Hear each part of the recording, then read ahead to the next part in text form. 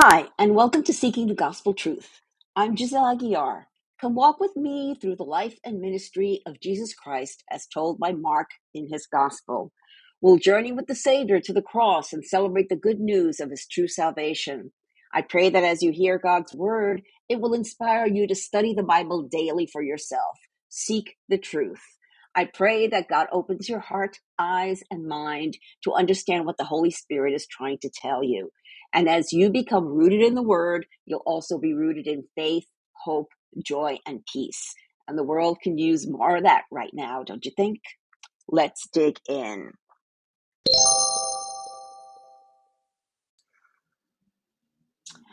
Mark chapter 9, verses 1 through 13. What happened when Jesus was transformed in wonderful glory? Well, we're past the halfway point in the Gospel of Mark, and here is where it really gets interesting. We're journeying with Jesus to the cross and then the miracle of miracles, the resurrection. In today's passage, Jesus reveals his ultimate glory to his inner circle. Let's dig in. Mark chapter 9, starting in verse 1, the Transfiguration. Jesus went on to say, I tell you the truth, some standing here right now will not die before they see the kingdom of God arrive in great power. 6 days later, Jesus took Peter, James, and John and led them up a high mountain to be alone. As the men watched, Jesus' appearance was transformed. His clothes became dazzling white, far whiter than any earthly bleach could ever make them. Then Elijah and Moses appeared and began talking with Jesus. Peter exclaimed, Rabbi, it's wonderful for us to be here. Let's make 3 shelters as memorials or tabernacles, one for you, one for Moses, and one for Elijah. He said this because he didn't really know what else to say, for they were all terrified. Then a cloud overshadowed them, and a voice from the cloud said, This is my dearly loved son. Listen to him. Suddenly, when they looked around, Moses and Elijah were gone, and they saw only Jesus with them. As they went back down the mountain, he told them not to tell anyone what they had seen until the Son of Man had risen from the dead. So they kept it to themselves, but they often asked each other what he meant by rising from the dead. Then they asked him, Why do the teachers of religious law insist that Elijah must return before the Messiah comes?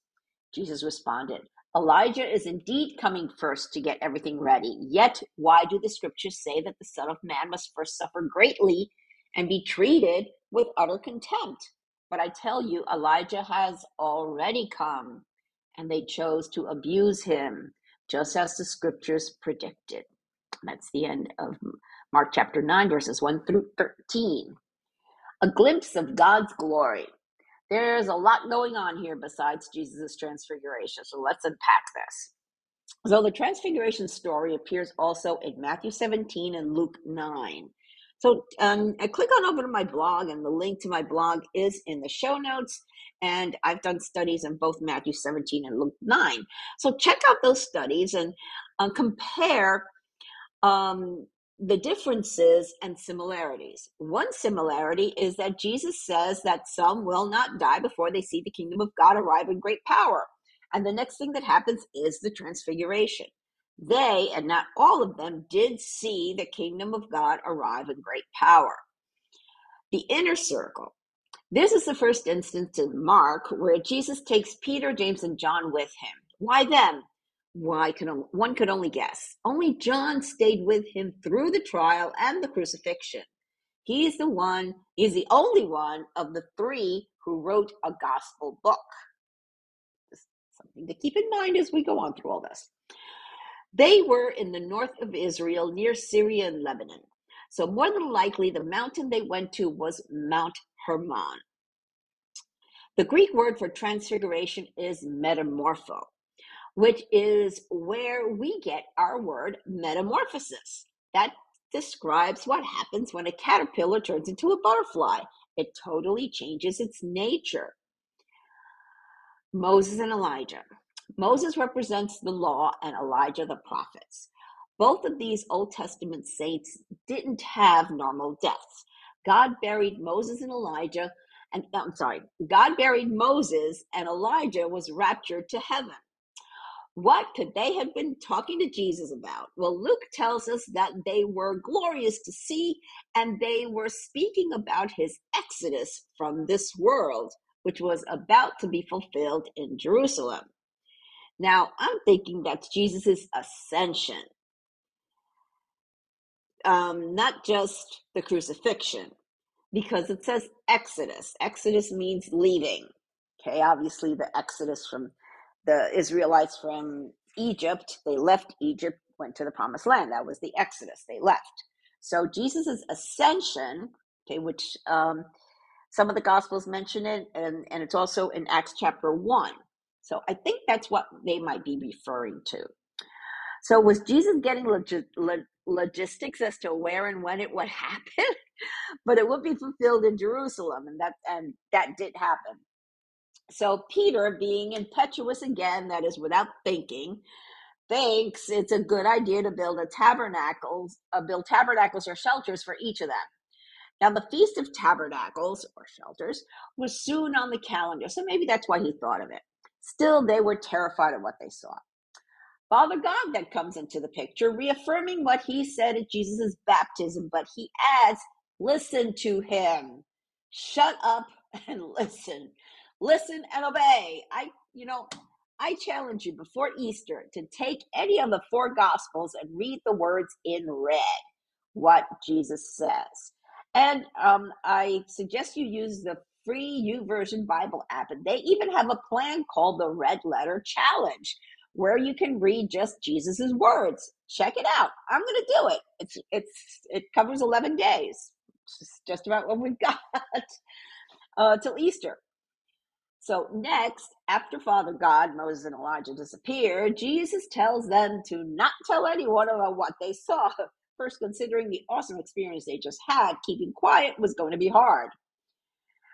Wait until I have risen from the dead. Now, there's no way they could have understood what Jesus meant with risen from the dead. They were spiritual babes. In their mortal understanding, no human could ever die and then rise from death. Yet, that's what Jesus told them to wait for. Everything would come to light on Pentecost when God sent his gift of the Holy Spirit. Why did Jesus want to keep it quiet? Well, for the same reason he didn't want word about the miracles spreading. He didn't want people calling him king yet. That's not until his second coming.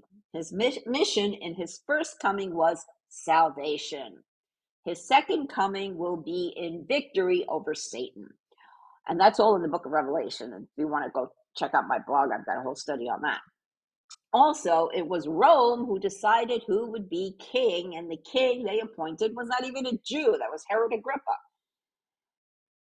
Now, Peter writes about the transfiguration in his second letter. We're in 2 Peter chapter 1, starting in verse 16. And Peter writes, "For we were not making up clever stories when we told you about the powerful coming of our Lord Jesus Christ. We saw his majestic splendor with our own eyes, when he received honor and glory from God the Father. The voice from the majestic glory of God said to him, 'This is my dearly loved Son who brings me great joy.' We ourselves heard that voice from heaven when we were with him on the holy mountain. Because of that experience, we have even greater confidence in the message proclaimed by the prophets. You must pay close attention to what they wrote, for their words are like a lamp shining in a dark place until the day dawns and Christ the morning star shines in your hearts. Above all, you must realize that no prophecy in Scripture ever came from the prophet's own understanding or from human initiative. No, these prophets were moved by the Holy Spirit and they spoke from God." And that was 2 Peter chapter 1, verses 16 through 21. Seeing is believing. Yet there was still so much they didn't understand. Then they asked Jesus about what the teachers of religious law say that Elijah must come back before the Messiah. That is prophesied in Malachi chapter 4, verse 5. And it reads, "Look, I am sending you the prophet Elijah before the great and dreadful day of the Lord arrives." Now, the day of the Lord is Jesus' second coming. which makes me think that Elijah is one of the two witnesses in Revelation who come to warn the Jews and the world of the impending judgment day. Now, Jesus tells them that John the Baptist was the spirit of Elijah.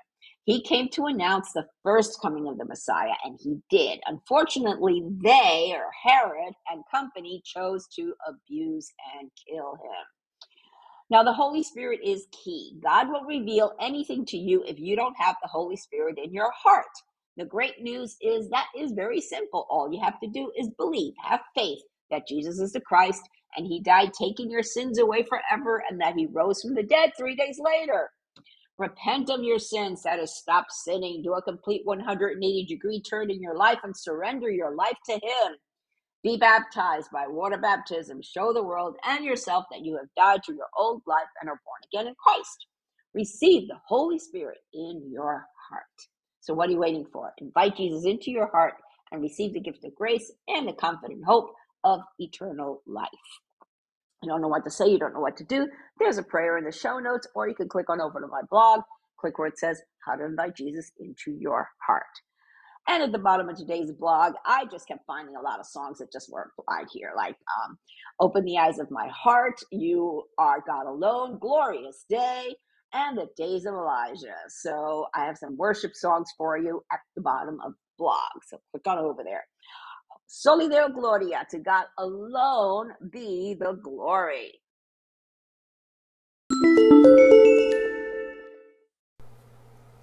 Thank you for listening to this episode. I pray that the Holy Spirit, the author of Scripture, touched your heart to reveal the gospel truth that our hope of salvation is through Jesus Christ alone.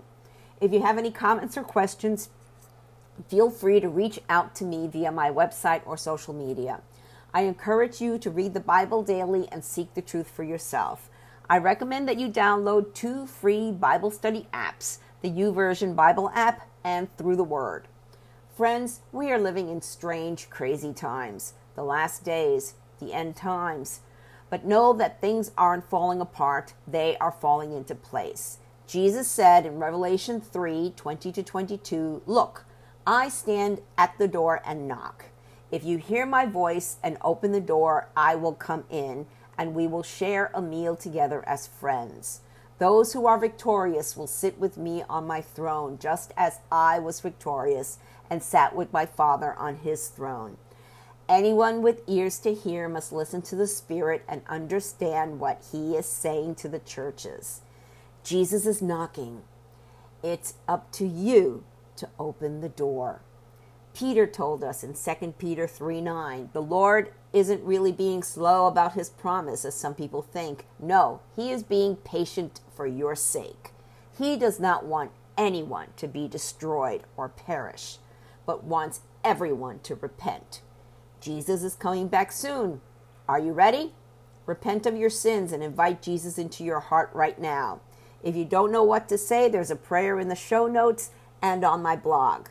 Jesus said in Matthew 24:14, "And the good news about the kingdom will be preached throughout the whole world, so that all nations will hear it, and then the end will come." Soli Deo Gloria, to God alone be the glory.